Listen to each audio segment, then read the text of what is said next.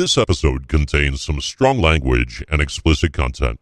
We believe in free expression and open conversations, and sometimes that involves using words that might not be suitable for all ages. Tailored for the mature adult audience, we will pull no punches as we explore the intricacies of leading teams, managing conflicts, and fostering a culture of accountability in the workplace and in real life, too.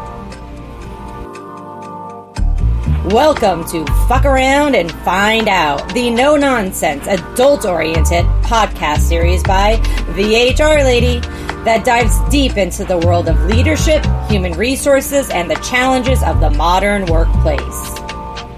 If you're looking for candid conversations and a touch of humor, you're in the right place.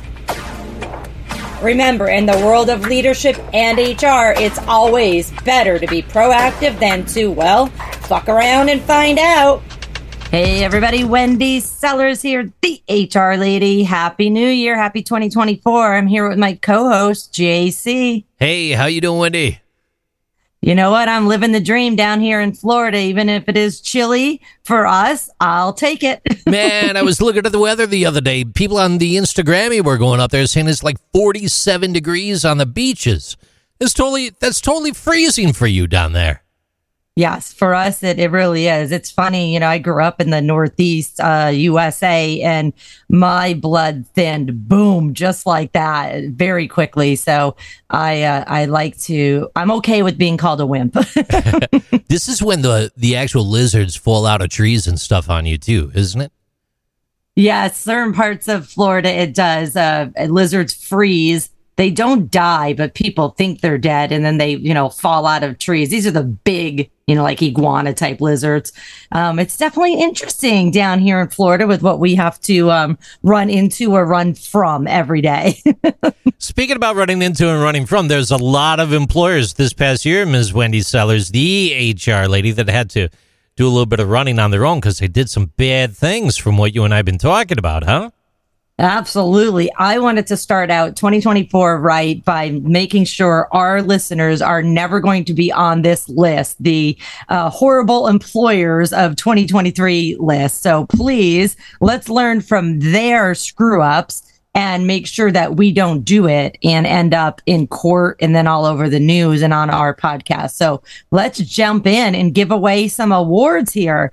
Awards for the most horrible employer of the year. All right. The owners of a hotel in Omaha, Nebraska, they've settled a disability discrimination lawsuit with a former general manager for $100,000. It was announced by the U.S. Equal Employment Opportunity Commission, the EEOC. The lawsuit claimed that the general manager was fired after informing his supervisor about his need for hospital treatment for depression. The hotel's actions were deemed a violation of the Americans with Disabilities Act, the ADA.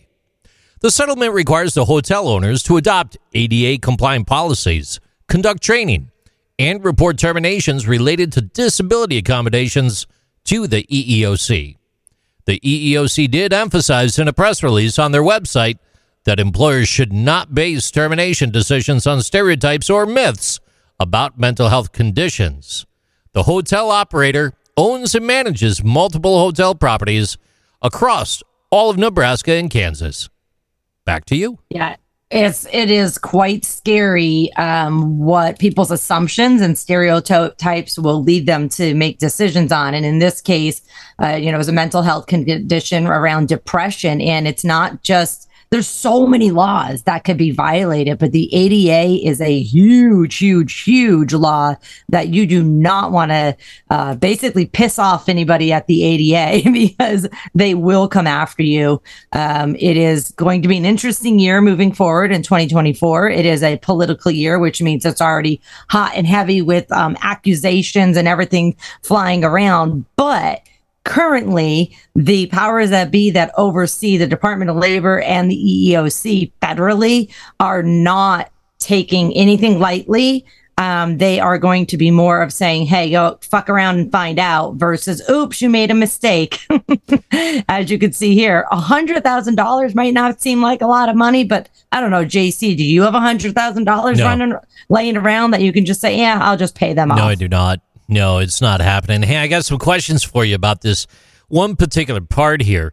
And, of course, we like to deal with factual information, but I will put a little bit of a spin on things to throw at you, Wendy. So it stated the lawsuit claimed that the general manager was fired after informing the supervisor about his need for hospital treatment for depression. First question, does the employee, no matter what the stature is within the organization, have a requirement to actually state what they're getting hospital treatment for? Or is that something an employee could withhold? Like, do you have to put it on the table like, hey, I'm going to be out for 12 weeks for laser hair removal on my back? Or do you need to even open up that door? You know what I mean? So it's interesting, and thanks for bringing this up and asking the question that way.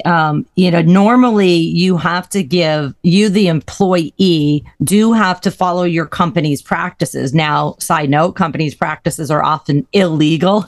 And so you need to make sure that the practices are actually legal before you're following those stupid practices. But in this particular situation, the supervisor definitely should not have been made aware of what it was. And if they did, the employee just goes to supervisor, hey, I'm getting hospitalization or treatment for my depression.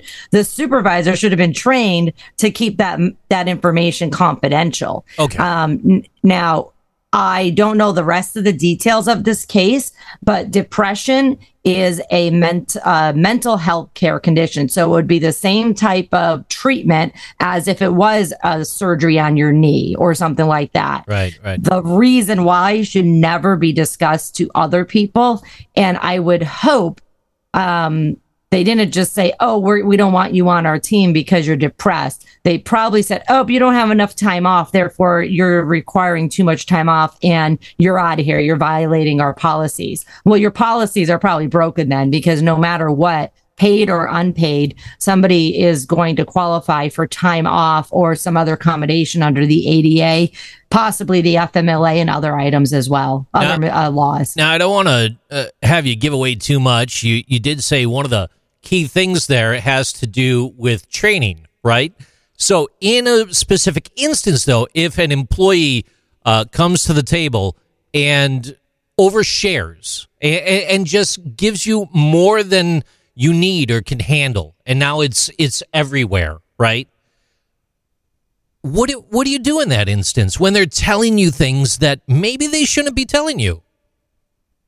Yeah, as a supervisor, that's when you should be trained by somebody in HR, including a consultant like myself, to say, thank you for that information. I do not need to know the details. Here are the forms that you need to complete. The information between me and you is going to remain confidential. Let me walk you over to the HR office over here, if there is an HR office. But now it turns into constructive knowledge, though, right? Like, you really got to be careful then, because they did overshare. Like, even though you took those good actions, you now have to go above and beyond, right?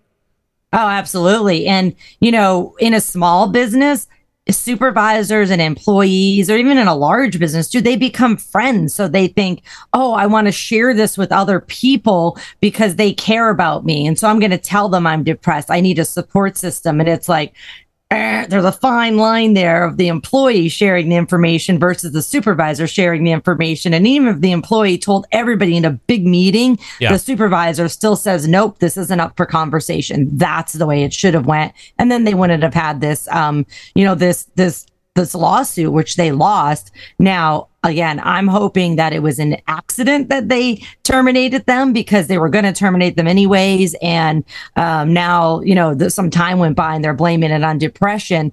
But in general, the EEOC doesn't say, I'm going to fine you for $100,000 because you had a little accidental overstep. It was probably more of less of an accident, more intentional, and you fucked around and found out, and now you screwed up, and here's $100,000 fine. Thank you. Have a great day. Triple Canopy Incorporated, a Virginia-based company offering protective services to federal agencies, has settled a religious discrimination and retaliation lawsuit with a former employee for $110,759 and other relief, as announced by the U.S. Equal Employment Opportunity Commission, the EEOC. We have a trend here today. The lawsuit alleged that the company denied a religious accommodation to an employee's Christian belief that men should wear beards. and the company retaliated against him for filing an EEOC charge. This behavior violated Title VII. Is that right? Title VII? What's that, Wendy? Title 7. Oh, 7. That's right. Ladies and gentlemen, that's how I always remember VII. 7. So Title 7 of the Civil Rights Act of 1964, they violated that, which mandates employers to accommodate sincerely held religious beliefs and prohibits retaliation against complaints. As part of the 3-year consent decree, Triple Canopy will implement a new religious accommodation policy, conduct training on religious discrimination, and regularly report to the EEOC about such complaints. EEOC officials emphasize the importance of accommodating religious beliefs unless it poses undue hardship to employers.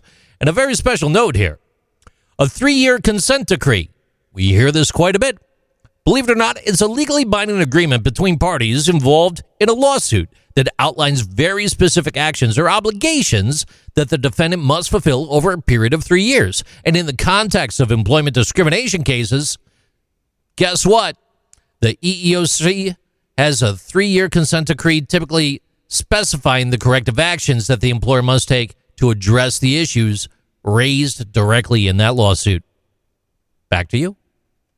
Yeah, and basically what happens typically in most EEOC cases, which are the cases we're going to discuss today, is it's not just, hey, give us that money of that fine we're making you pay. It's also, you're going to prove to us over the next, in this case, 3 years, that you're not going to let this happen again. What actions are you putting into place? What systems are you using? What training are you implementing for, say, your HR team, your management team? So it is a big deal. And I wanted to bring up also about religious discrimination, because that is another thing that was very front and center in 2023 and is going to continue to be front and center in 2024. Again, it is a political world. It's a political year, and religion is all wrapped into that. And people have the right from freedom of religion or from religion. And so it is quite confusing to many Americans, but your employees have the right to not be religious. Your employees have the right to have any affiliation of religion, a formal or non-formal, of their choice. You cannot harass somebody, discriminate against somebody, choose to promote or not promote, hire or not promote, give a raise, not give a raise, give a day off, but to one person because they're in one religion, but not another person because they're in a different religion or no religion. That's where you're going to get in trouble. So please be careful. And now that we also have a war going on, which there is also, several wars going on, actually, but one of the wars is based on religion. And even though it's not a war in the United States, let's face it, every country in the world is involved in some way, and people do have the right to speak up about their feelings. And I wish you could all see me. I'm air quoting because it's like it has to be in your policies if people can or cannot, say, wear religious garb and the reason why. If I was your HR consultant, I would say stay away from that with a 10-foot pole, right? Don't tell people what they can and can't wear or state or anything like that, except unless it's like obviously discrimination, harassment, bias, or a major, like a real safety concern. So be careful. The EEOC is cracking down very hard on religious accommodations, religious discriminations, and I think they should be. I've got a question for you regarding religion versus non-religion beliefs in the workplace in regards to discrimination or not discrimination real quick. And I know you're not trying to let the entire cat out of the bag here. I would definitely call you for a consultation if I was looking to go too much deeper, Wendy, let me tell you. But honestly, though, real quick, if you're giving time off to employees for religious observances, and then you've got employees that really aren't religious at all, they don't have a lot of beliefs they're bringing to the table, asking for the time off, but they want time off as well. How do you even that playing field to kind of keep everyone happy in a way? Yeah, it's very difficult because, religious discrimination is about treating people the same or similarly regardless of their religious belief or practices, including the lack of a religious belief or practice. Now, if somebody is saying, hey, I need to wear this head garb, or I need to take time off during the day to pray, you should 100%, for the most part, say, yep, I don't need you to prove to me that this is a real belief. But doesn't mean you necessarily have to pay for that time while they're praying. Now, if you're giving smokers a break 3 or 4 times a day, and it's going to be the same amount of time that you would then go give somebody a religious break, then do yourself a favor and just pay everybody. Is it going to piss some people off that they're not religious and they're not getting breaks? Yes, it's the same way. It's going to piss people off that they're not smokers and you're giving a smoker a break, right? Smokers, by the way, don't have any rights. Sorry, for the most part. But people with religious practices do. So it's not always eye for an eye, apple for apple. You do have to know the laws and make sure that you're trying your best to treat everybody as consistently as possible. But even when you can't be consistent, at least being fair and complying with the laws of the country that you work in, plus the state that you work in. What about a maximum blanket of just flexible time? Use it how you desire. Towards the end of the year, we'll give everybody 2 weeks, flex your time around, do whatever you desire to take care of what you feel is important to you. Yeah, absolutely. Now, if you are saying you could only take time off during this time period, and it just happens to be a religious time period like Christmas, that's okay. But you still want to say to everyone else that, okay, you don't follow this religion, which the majority of our community does. Just come to HR and then we'll work around that and give you an accommodation. And nobody else needs to know about it, even though employees may tell. Nice. Appreciate that. So, Thank Wendy, you. where do you want to go? Where do you want to go? Do you want to keep going? I've got more here. Or do you want to save those for another show? I want to hear about employers who fucked around and found out regarding disability. We have any of those? Absolutely do. United Parcel Service Incorporated, UPS, has agreed to pay $150,000 and offer reinstatement to an employee with diabetes. As announced by the U.S. EEOC, the lawsuit stated that UPS initially agreed to an employee's request for occasional breaks to manage his blood sugar, but later denied the accommodation and terminated the employee. This action violated the Americans with Disabilities Act, the ADA. The court's order confirmed UPS's ADA violation, leading to the agreed-upon settlement. And as part of the 3-year consent decree, and we learned about that just a little while ago, UPS will maintain an employee hotline, conduct training for personnel at various levels, and report any disability discrimination complaints to the EEOC. Back to you. I want to make sure everybody that's listening knows about this free resource that can help you work through all kinds of ADA accommodations. It's called AskJan, AskJan.org. It's the Job Accommodation Network. And it is, it's interesting because it's a .org, but it is a government provided website, and it is amazing. It is so huge. You go on there, there's a whole section for employers, section for individuals. There's ADA libraries, real life examples. There's a hotline, a phone number that you can call. You can email and ask for help. But I would 100% encourage you to check that out before you ever make any decision regarding potential disability. So, that one was regarding blood sugar. The first thing I did when I was listening to you is I looked on the AskJan network and typed in blood sugar, and it comes right up of like, hey, did you know there's a diabetes app light? And it's often blood sugar control is often the central theme when it comes to diabetes management. But there's a whole section there on that would have helped that employer not get so much sued basically by the EEOC and lose. And then now, and you think, JC, really, UPS is pretty big. They should have known this, but they either didn't care or they didn't, train their supervisors. And now they're paying $150,000 just because they did not want to give somebody a break to manage their blood sugar level. Wendy, is training your supervisors deemed like a good faith effort in a way? Does it help? It 100% helps. The EEOC or any lawyer is going to want to see if they were trained. So then if your company trains your supervisors and your supervisor still doesn't do what they were supposed to do, and I mean really train, not just throw a memo up and say, here, read this. If then the company will have cause to terminate the supervisor, and then the company is doing the right thing. Like the minute we found out, we made changes and we made it right with the employee, and we either retrained the supervisor or we terminated them. Versus, we just kind of brushed it under the rug. Then the EEOC and any other lawyer is going to really, really come after you if you just said, too bad, employee, we don't really care. So it's almost like by offering the training programs, employers are demonstrating a commitment to fostering that respectful and inclusive work environment then. Oh, 100%. I mean, the EEOC is going to immediately say, hey, employer, did you know about this?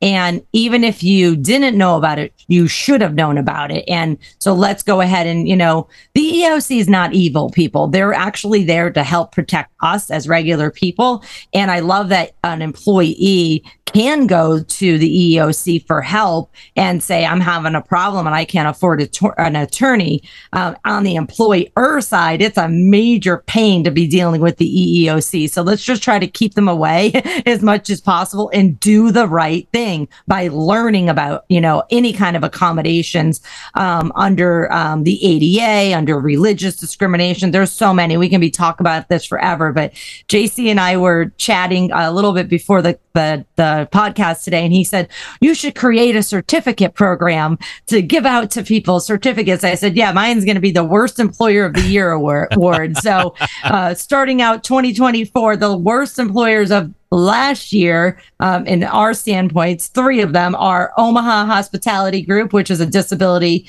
discrimination lawsuit for depression specifically, Triple Canopy, who was known to discriminate based on religion, and then UPS, another disability discrimination. And, JC, thanks for asking me if I wanted to talk about more, but I think disability and religion are probably the 2 things that are going to get employers in trouble the most in 2024. Question for you. These are big employers, Wendy. They're not small companies. Let's say I'm a mom and pop listening to this program right now. I'm just coming up maybe to the point where I'm starting to bring more employees on board, handle more business. I'm growing. These are still things we need to consider as a growing mom and pop shop, right? Oh, 100%. The ADA is effective for employers who have 15 or more employees, but then your state laws might have disability, religion, discrimination, whatever it might be, if you have 5 employees, if you have 2 employees. So it's always better to comply, even if you don't have to, because what if you get that head count next week and you totally forgot that now a law is in place? So, follow someone like myself, another HR consultant in your area, in your industry. This podcast is completely free. You can follow us on LinkedIn and YouTube as well. Other than that, please try to avoid being on our next list of worst employers of 2023 and then in the future, 2024. Thanks for joining, everybody. Take care.